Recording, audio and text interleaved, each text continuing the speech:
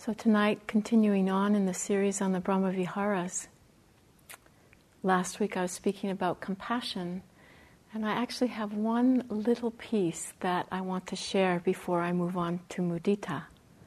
And this was actually a teaching that I felt like I received from you as I sat with you in the last week. And I came up with a new definition of compassion. And it's tears of understanding. Somehow, in sitting with you, listening, and it happened to be a week where there seemed to be a number of tears shed. But many, many times, they were tears that sprung from understanding. And this is compassion, when we can touch into the depths of suffering and there be an understanding that can hold it.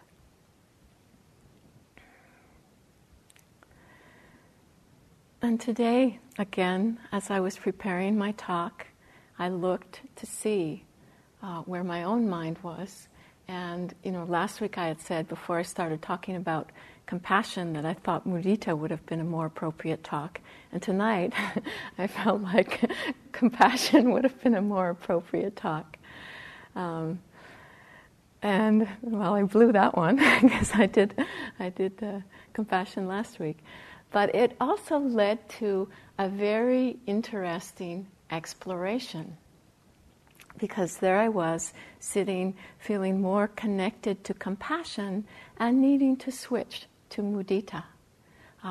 For those of you who aren't familiar, mudita is sympathetic or appreciative joy, where we can find delight, happiness, the ability to rejoice in the happiness or good fortune of another.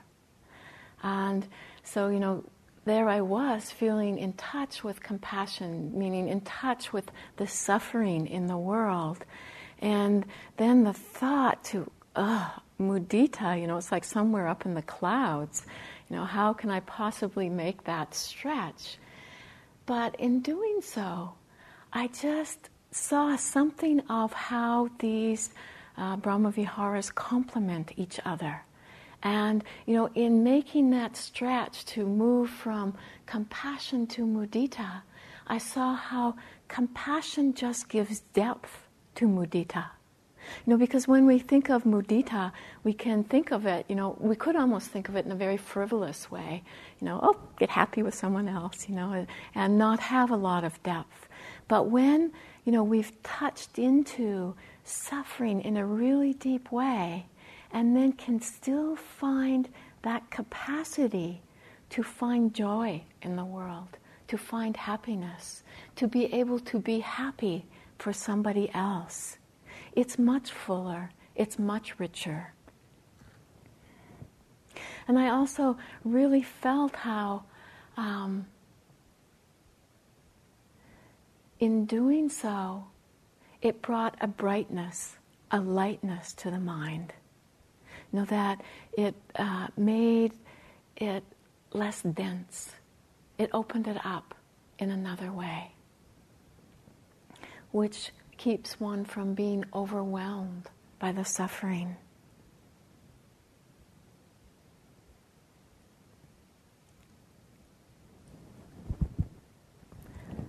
The Buddha Rupas that we see around, they really somehow give a visual image of both the compassion, wisdom, and this quality of mudita.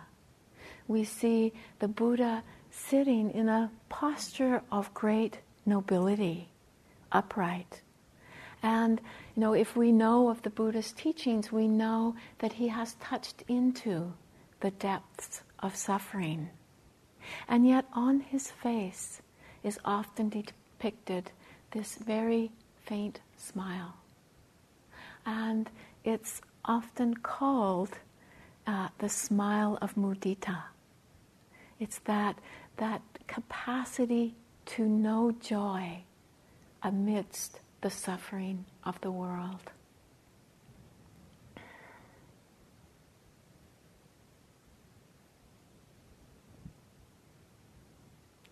So tonight, mudita. Mudita, the joy that multiplies.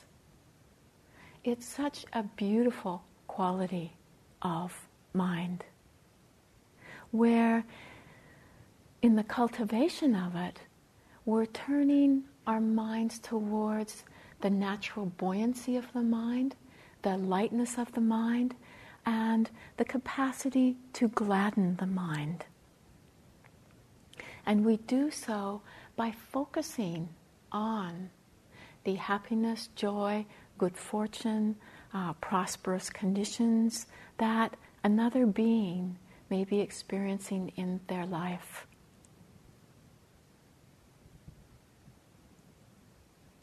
It's really an essential quality when we live in a world that is filled with so much pain and suffering, that there's always the possibility of really getting broken by the immensity of suffering. But with this Brahmavihara, mudita, we really learn about the resilience of the heart, the capacity of the heart to keep turning towards goodness and actually rejoicing in that goodness. Mudita brings a delight into the mind that kindles interest, care, attentiveness, and a tenderness, a softening of the heart.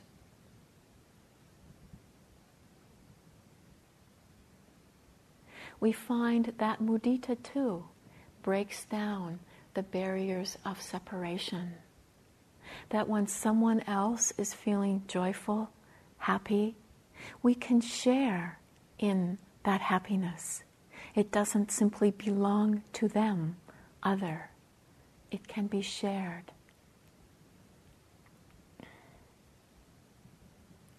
In the Tibetan teachings, as an illustration of the joy that can be experienced, there's an example given that is of a mother camel. And it's said that a mother camel is, in the animal world, the most affectionate mother. And if a mother loses her calf, it's said that the sorrow that she experiences is very intense. And when she is united with that calf, the joy that she experiences knows no bounds. And this is said to be the kind of sympathetic joy that we should encourage. A joy that is boundless, without limit.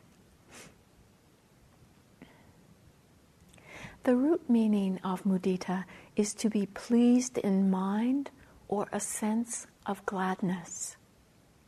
The root of mudu means a tender heart. So a sense of gladness that comes from a tender heart.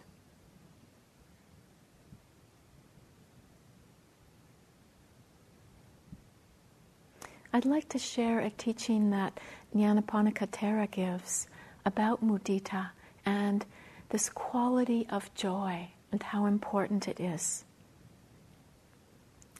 He says, "Noble and sublime joy is a helper on the path to the extinction of suffering. Not one who is depressed by grief, but one possessed of joy finds that serene calmness leading to a contemplative state of mind, and only a mind serene and collected is able to gain the liberating insight." So joy being an essential component on the path of awakening, needing to be able to gladden, lighten the mind. This in turn helps the mind to become more serene, concentrated, calm, which leads to liberating insight. Mudita is said to be the hardest of all of the Brahmaviharas to cultivate. It's also said to be the most neglected. I discovered this was quite true one time when I was doing some research on the Brahmaviharas, and I was going to different websites and exploring. And it turned out that a number of times I would go to a website and it would have a section for Mudita that was blank. There was no links to it. I think one of the reasons why it might be the most neglected is because it is the most challenging for many people. And we tend to avoid that which is challenging.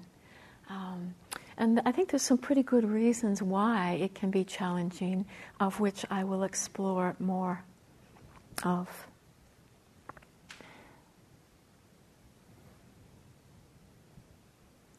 Part of it is that we have deeply habituated patterns of jealousy, envy, comparing mind that are the opposite of mudita. And they make it very difficult to delight in the good fortune of another. Another aspect of it can be just the difficulty we may have in opening to joy.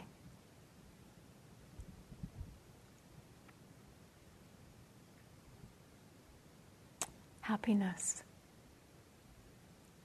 And it seems remarkable in some way that there is such a difficulty to do this, because happiness plays such a central role in our lives. So much of what we do in life is in the pursuit of happiness, wanting happiness. And yes, we often pursue this happiness in very misguided ways, seeking it in ways that will never give us a deep, lasting happiness.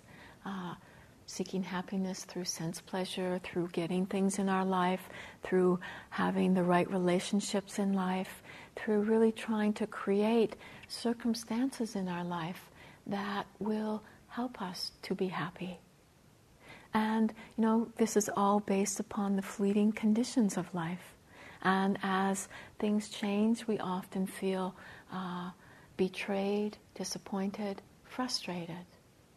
And, it can lead us into a state of depression because we start to feel that, nothing is worthwhile, life isn't worth living because everything is so fleeting and there isn't any lasting happiness. And yet, this urge that we feel for happiness is really a wholesome urge that we experience in our life. It just needs to be guided by wisdom.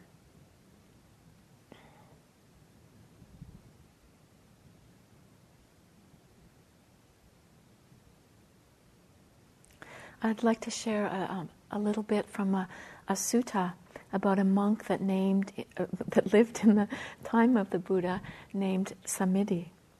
And Samiti was said to be very diligently practicing one day, and then was visited by a celestial being. And he was asked why he was giving up the happiness of sense pleasure for a vague promise of happiness in the future. He replied saying that he was giving up the promise of happiness in the future so that he could dwell fully in the present moment. When we dwell fully in the present moment, we can find a happiness, a joy that has great simplicity to it. That is the mind that is content with just what is. We find at these times we're not longing for something in the future. We're not regretting something that's happened in the past, but we're dwelling in the present moment. This in itself has a lightness to it, has this quality of joy within it.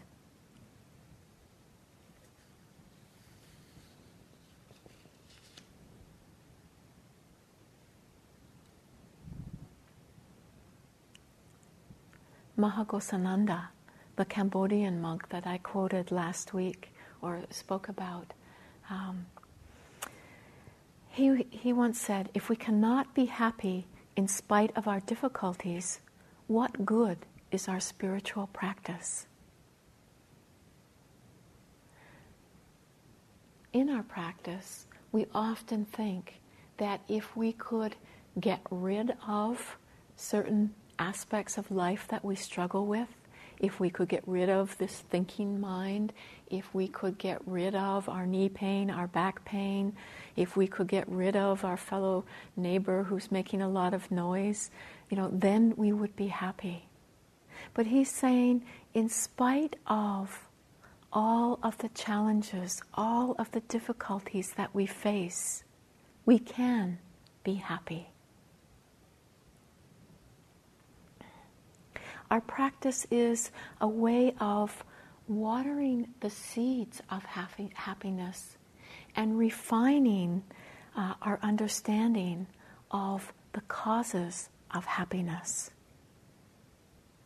When we're lost in delusion, we're not able to see what brings about this joy, this lightness of heart.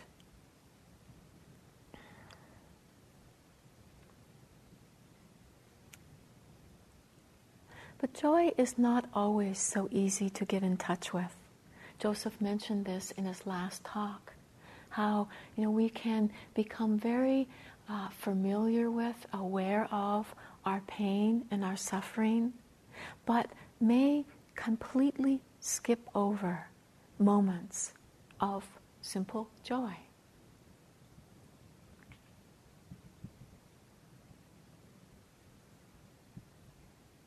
I remember what a surprise this was in my own practice when I discovered this tendency to actually not just skip over joy, but to actually have some fear of joy.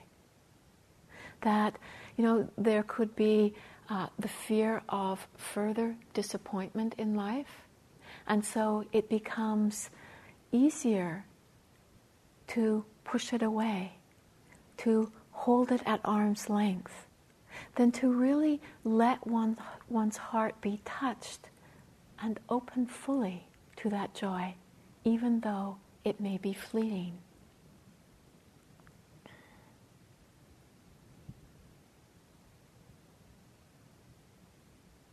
But we find that there is a joy when we can open to both the pleasure and the pain of life, because our hearts are open and available.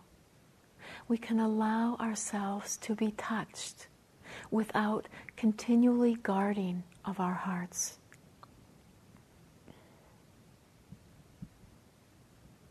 We also find when we really look at this relationship we might have with joy, that there can also be fear of attachment. In these teachings, we so often hear about attachment as being the cause of suffering. And so when attachment arises, we think we're bad, we're terrible. We take it personally. And so when joy comes along, rather than getting attached to it, it's better if we just don't even look at it. And this isn't the Buddha's teachings at all. We need to be able to open to this joy.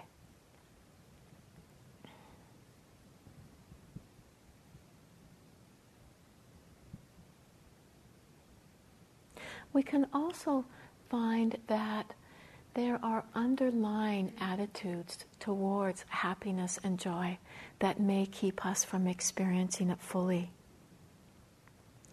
Where we think that happiness and joy are simply superficial, frivolous.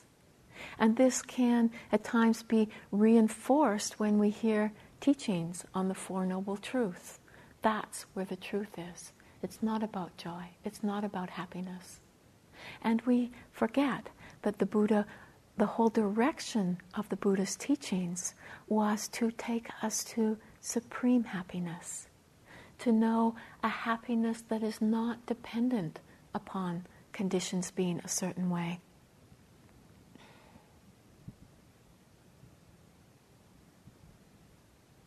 So what are some of the ways that we can help support an opening to joy?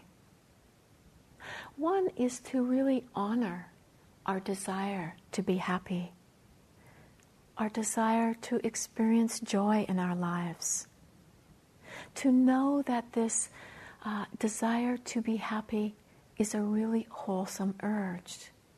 One of the conflicts that happens in our mind is because we hear of desire being the cause of so much suffering, and then hear desire to be happy and think of wanting or grasping. But in Pali, there is a number of words that get translated into desire, and they don't all point towards the unwholesome form of desire. This desire to be happy is really a wholesome urge, and it is also a necessary factor for awakening to occur.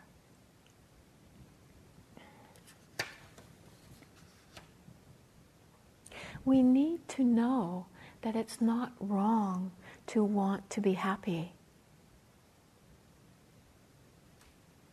We also need to know that being happy doesn't marginalize the pain and suffering in the world. We live in very opulent conditions, and it can be challenging at times to, we might think that it's really frivolous, it's really almost rude or at odds with the world when we know so many people are suffering to be happy. And yet, when we don't open to the good fortune in our own lives, we're not utilizing the conditions that we've been born into. That right now we have really rare conditions in our life. Conditions to be able to hear the Dhamma, to practice, to be in a beautiful center. And if we think that we're negating the suffering in the world by opening to these conditions, we're shutting ourselves off in a certain way. So it's really important to know that it's not a way of negating the pain and the suffering.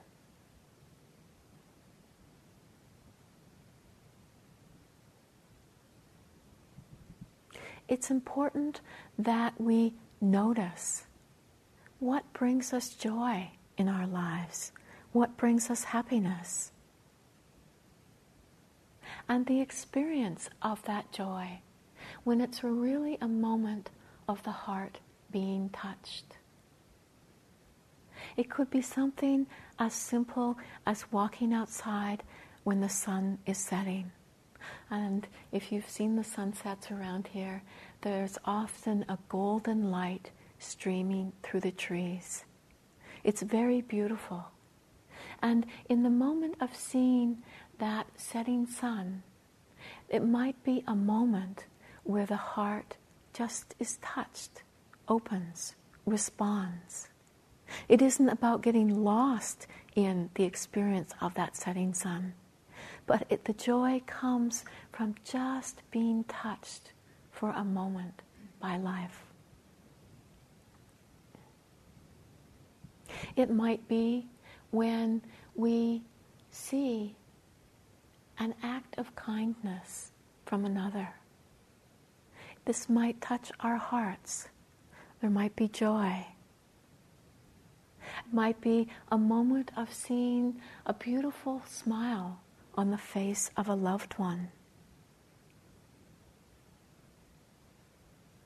It could be a moment of sitting here on retreat and noticing that someone sitting near to you has been practicing very diligently, and we become touched by their practice.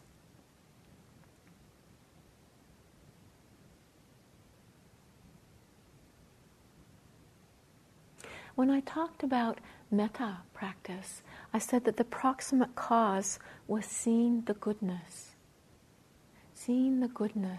in ourselves, in others. And when we can see the goodness, joy naturally arises. So this can be a way of getting in touch with joy.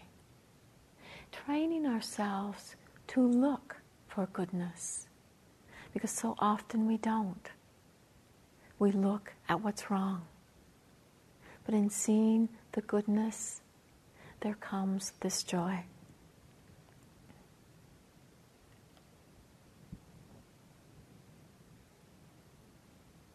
We can also invite joy into our lives through reflecting on wholesome deeds that we have done. This is a very good practice to do at the end of a day, to take the time, to look back over the course of the day and to see what it is that we have done that has been kind, generous, caring, wholesome. And it can have the effect of lightening the heart.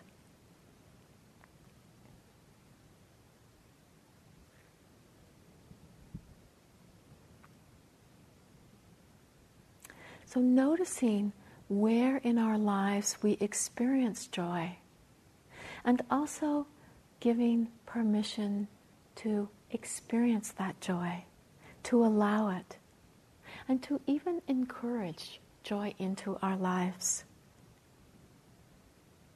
In doing so, we also work with the overcoming of the fear of clinging.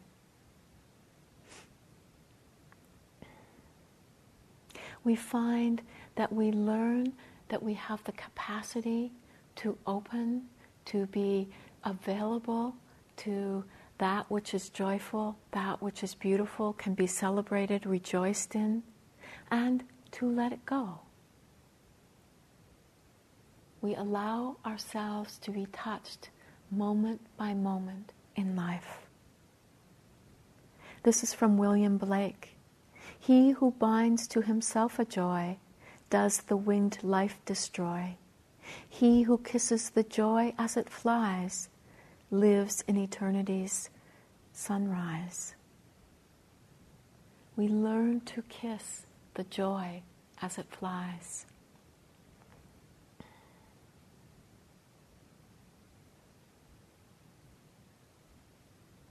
We can also open to joy through the appreciation of the many blessings that we experience in life. Blessing, what a blessing it is to be here, to have the opportunity to practice, to live in a time when the teachings can be heard, to have been born, to receive this gift of life. We're also living on a planet that can sustain life, that there's earth under our feet, air that we breathe, water that we drink, food that nourishes us.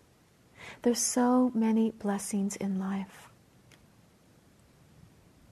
We can feel this appreciation for the fact that we have other beings around us that stay steady at times when we might begin to feel like our own light flickers and dims, that the other beings help to support us. We can have gratitude for their steadiness. I also heard another definition of gratitude that I quite liked, and it said we can have gratitude for what we don't have that we don't want. So that's the one to remember when things are really hard. Having gratitude for what we don't have that we don't want. When we have gratitude in our lives, it helps us to gain confidence in life. That, there is support in our lives. That life is not against us. And this too helps to gladden the heart. I know at a time in my own life, the practice of gratitude became a lifeline for me. It was at a time when I was very sick. And it was, in doing this practice, it was a way of letting a ray of sunshine into a very dark world. Just for a moment or moments to remember what I could be grateful for. Sometimes I couldn't even formulate, I couldn't think about what I could be grateful for. And at those times I could simply focus on a beautiful plant, a flower, or I lived by the ocean. I could just simply look at the beauty of the ocean. And that helped to open my heart.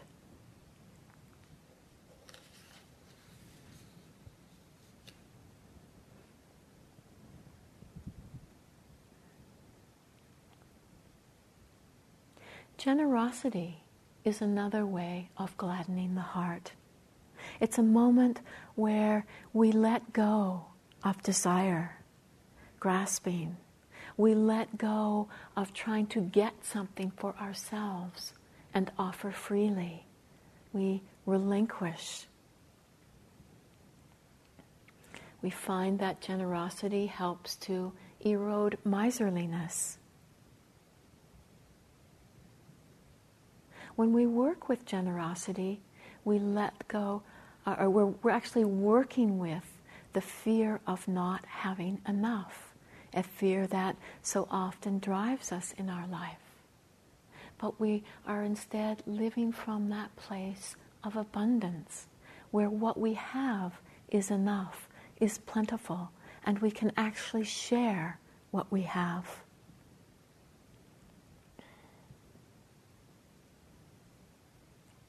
The cultivation of wisdom, or seeing things clearly, this can be the greatest joy of all, where we can rejoice in moments of insight. And we do naturally. Even if what we have seen may have had, a lot of dukkha involved with it, but we saw it in a way where we were released from the personal identification with it. And it's a huge lightening of the heart.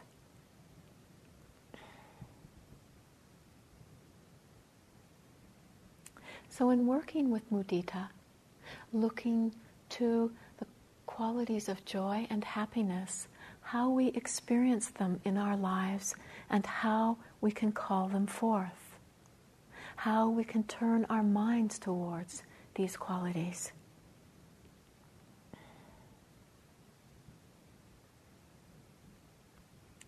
But also in working with mudita, there is the mind states that really are like the opposite of mudita, and when we habitually fall into them, we find it very, very difficult to rejoice in the happiness of others. These are the mind states of envy, jealousy, comparing mind. These are very negative states of mind, and very painful to experience. When we look at moments of jealousy, maybe we've heard of somebody else's good fortune, and we just want it for ourselves. We want whatever they have for ourselves. It's a very restricted state of mind. It's very alienating, and it leads to further painful states of mind. Anger, resentment, frustration. We come spiraling down with it. When we're envious, really coveting what somebody else has, no possibility to open to their happiness, their well-being.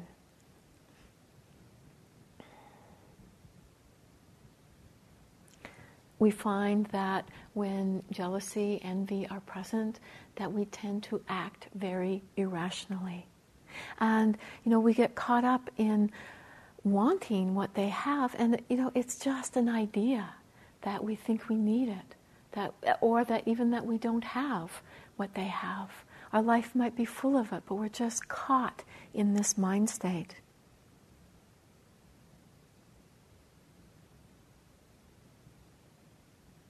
The comparing mind, very painful. On retreat, there might be somebody, we tend to notice our fellow yogis, and we might notice if they're having a bad day, if they're having a good day. And so maybe one day someone is sitting there very, very radiant. If we fall into comparing mind, the first thought might be, they're faking it, And then we think, oh, they've got something that I don't have. I'll never have it. And it becomes painful. It could be that we look at somebody and they're absolutely radiant. It could inspire us. Or it could help us to recognize something within our own experience. But we cut off that possibility when we start falling into the comparing mind.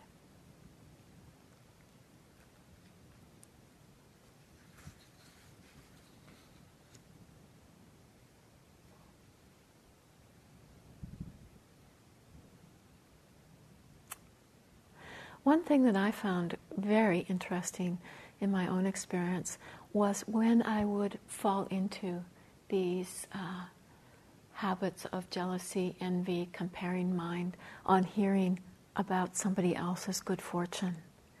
And that was that in those moments to simply shift the focus from my own pain and suffering, contraction of heart, to just letting the mind light upon the other person's happiness. And that's where we can really come to know how contagious happiness can be. That in doing that, it became very easy to drop the jealousy. It was just a state, a habituated pattern that I had, that I often fell into. But in switching the focus, it was very easy to be happy for another.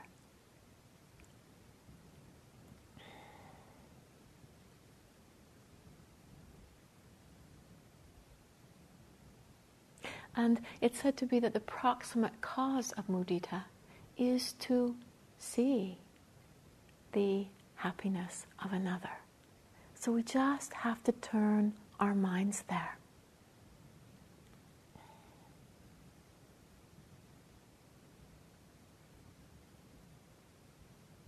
This really helps us to get in touch with a spirit of benevolence, spirit of generosity. And it takes us out of a self-referential framework.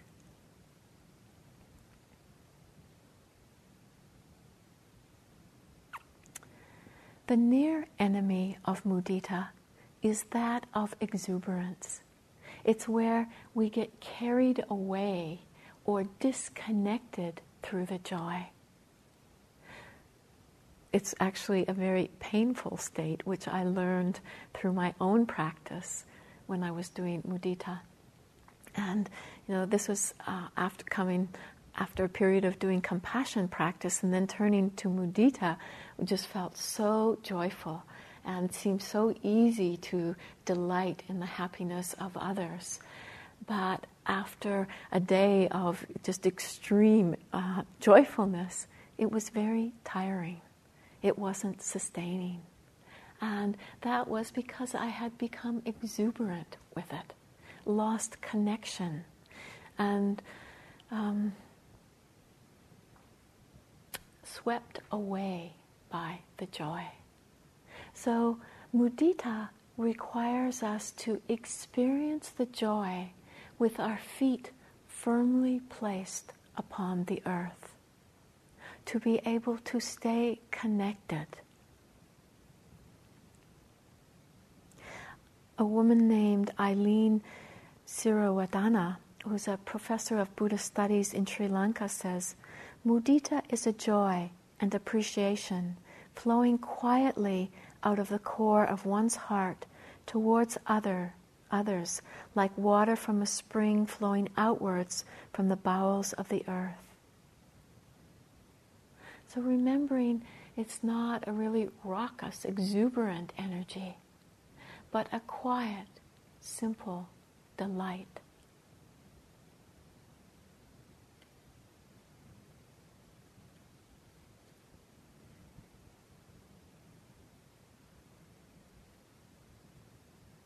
When we actually are able to connect with the happiness of another person, it has a resultant effect that we experience a sense of well-being, that there is a benefit to ourselves that happens through this.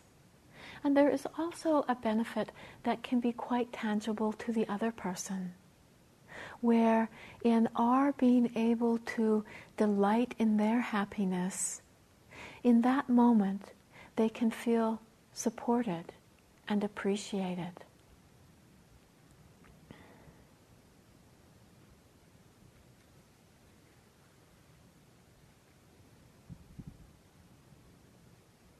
It seems somewhat ironical that we can have such a sense of limited happiness and keep ourselves held back from really experiencing happiness, to the actual experience that when we touch into it, when we experience the joy of another, it actually brings more joy into the world.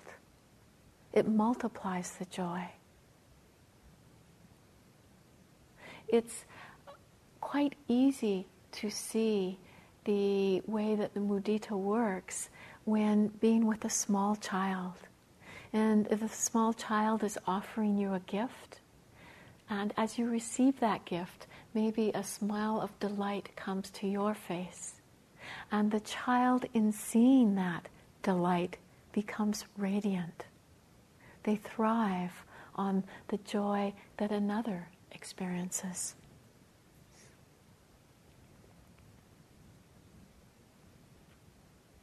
One of my teachers, Hogen Daido Yamahata, a Japanese Zen monk, is to me a person who really embodies this quality of mudita.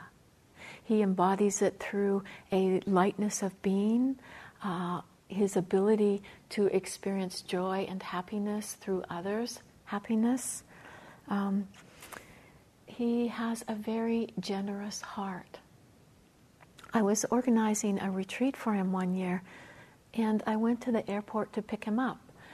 When he got off the plane and collected his baggage, he's this very little tiny monk, he collected 2 very large suitcases. And in seeing this, I immediately had a small judgment about what does a monk need 2 suitcases for? But what I discovered in being with him was that his suitcases were filled with gifts. And during the course of that time he was in the town I was living in, he would, as people came to visit, he would give them gifts. And then there came a point towards the end of that time where he had to go to a shop to replenish his bags so that when he went on to the next place that he could have gifts for them.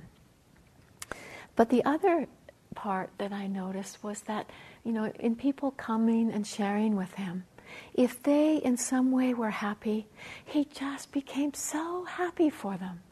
It was so beautiful. And one day I went to see him, and I had just received some news that made me very happy. And so I went and I shared this with him. And then he reached out and he clutched my hands and he started jumping up and down. And there we were, standing in the middle of the room, jumping up and down. And, it was just that light, joyous moment. And what I also noticed with him was that he could take total joy, delight in one moment. But he didn't fall into collusion with that. He didn't fall into a sentimental view with that. In the next moment, he could whack me with the Zen stick. So it's got to be connected. And yet at the same time, it can be boundless.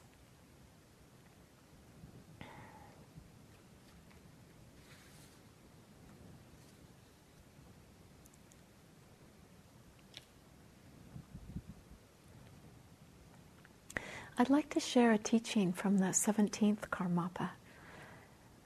Young as he may be, he has a lot of wisdom. And I think that this expresses quite a beautiful focus for rejoicing that is very wholesome. And just to say a little bit about, before I go into his teaching, since it's coming to mind, that when we're rejoicing in the happiness of others, it can be in little small instances of joy that another person may experience in their life. But it's important that it be with that which is wholesome. So it's not in delighting if somebody is happy about some form of happiness that actually created more suffering in the world. So it needs to have within it this wholesome attribute. So this is what he talks about in rejoicing. There are two ways of looking at rejoicing. Rejoicing in the virtue, functioning as a cause, and rejoicing in virtue as a result. We can delight in the virtuous actions that someone does, knowing that at some point in the future they will benefit from these actions. Or we can rejoice when these actions come to fruition. He also goes on to say, what are the benefits of expressing this sympathetic joy? In terms of others' virtuous actions and their results, which could even be liberation, if we sincerely rejoice in their achievement, we will receive a result that is even greater than what is attained by the person who actually performed the activity. If we rejoice in the fruition of our own activity, the result would become immeasurable. I found this very interesting, that if we rejoice in someone else's wholesome deeds, that there is a great benefit to ourselves. Doesn't mean we do it to get more benefit, but that through the wisdom factor being present, that we can receive the blessings of others. Good fortune in their being able to perform virtuous deeds. When a fellow yogi offers dana for a meal, it's a time when we can rejoice for them in knowing that because of their actions, they will bear wholesome fruits. It will come back to them. We can rejoice for them in their virtue. In that moment, we can also rejoice in our own wholesome actions that are coming to fruition. We are, in that moment, receiving nourishment that will help to sustain our practice. It's a result of virtuous deeds that we have done in the past.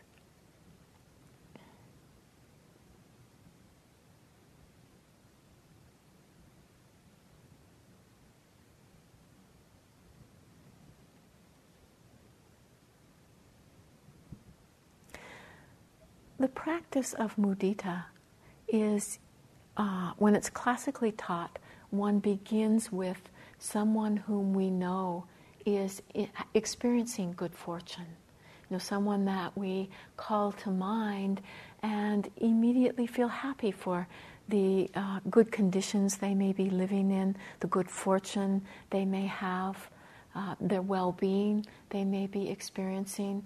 And we wish that for them that may be never-ending, that the good fortune may continue. And we might find that it's easy for people we love and care for, but becomes more challenging for those whom we may not know, or those who are the difficult people in our lives. But if we can actually learn to rejoice in the happiness of even the people who are difficult for us, it is a way that we see them in a more kind-hearted way. And it's also a way that we can really begin to see that they do more than the harmful actions that we often put them down for.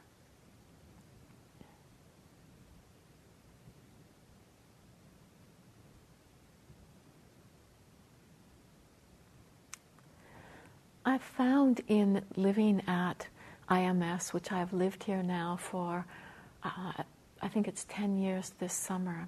It's either 10 or 11, I'm not sure. But in living here, I believe that the staff, the teachers here, are really working to elevate the status of mudita in the world. That it is a practice that is very prevalent in the IMS community, in that by living together as a community, we find many ways of delighting in the happiness or good fortune of another. I want to share one very simple example of this, but it's a way of seeing how it turns the mind from the negative mind states into a wholesome mind state. And so this happened one day at lunch. And the lunch that day was tempeh. And tempeh is not a food that everyone appreciates. And on this particular day, I think there was about 8 of us sitting around the table. And 7 of the people sitting there were not experiencing great appreciation. And were expressing somewhat of their disappointment that tempeh was being served. And then one person piped up and said, "I love tempeh." And suddenly in the room, cheers broke out. That we all, I don't know, it was a spontaneous stepping into mudita.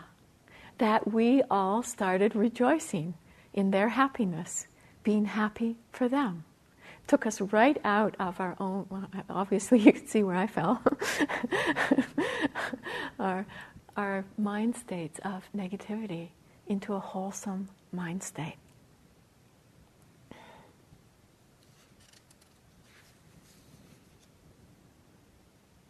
I think the practice of mudita is especially helpful if we work with people who are in a lot of pain.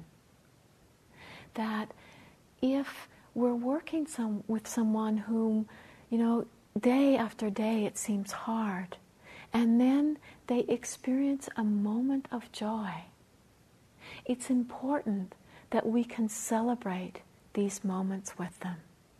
That we can appreciate that they have had a ray of sunshine in their life.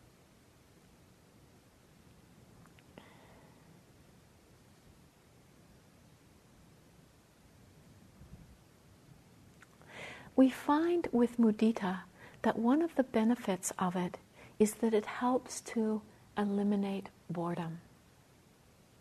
And this is because through mudita, we learn to appreciate the little joys in life. We learn to celebrate these joys. We learn to be attentive to them. When we are bored, we are not connecting with our experience. And so with mudita, in order to appreciate these little joys, we have to be close to our experience.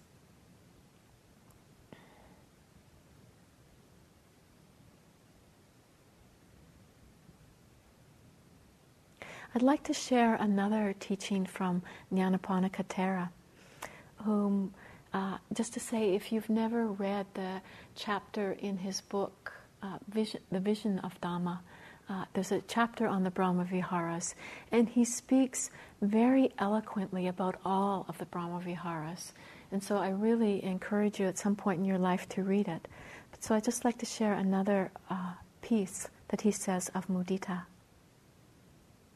Let us teach real joy to others. Many have unlearned it in life through a life full of woe. Actually, I think a piece is missing in here, so we'll have to skip this quote. But it is about helping others to recognize this quality of joy, and really in doing so, bringing joy into the world, helping it to be recognized, helping this joy to take our lives to a whole new level so that we can find supreme happiness.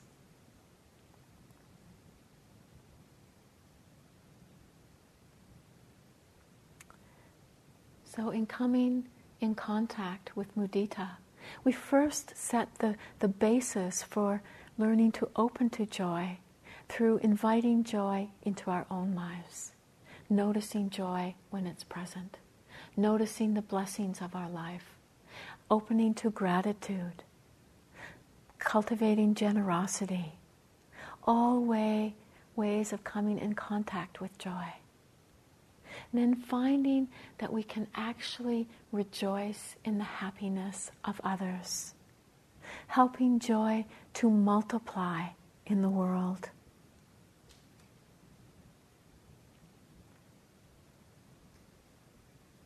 And we find that when our joy is completely unselfish, it is contagious.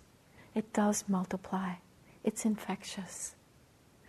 Remembering somebody in your life who you met where just in being with them, you couldn't help but be happy.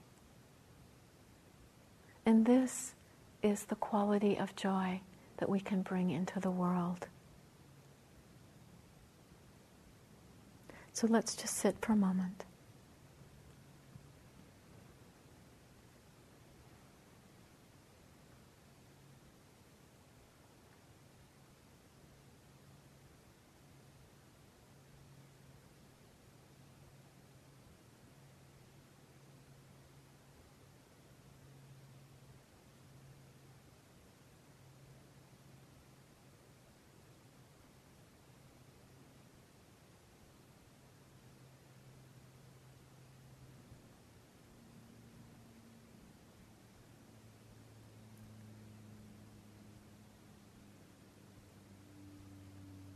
May all beings have happiness and success that is never ending.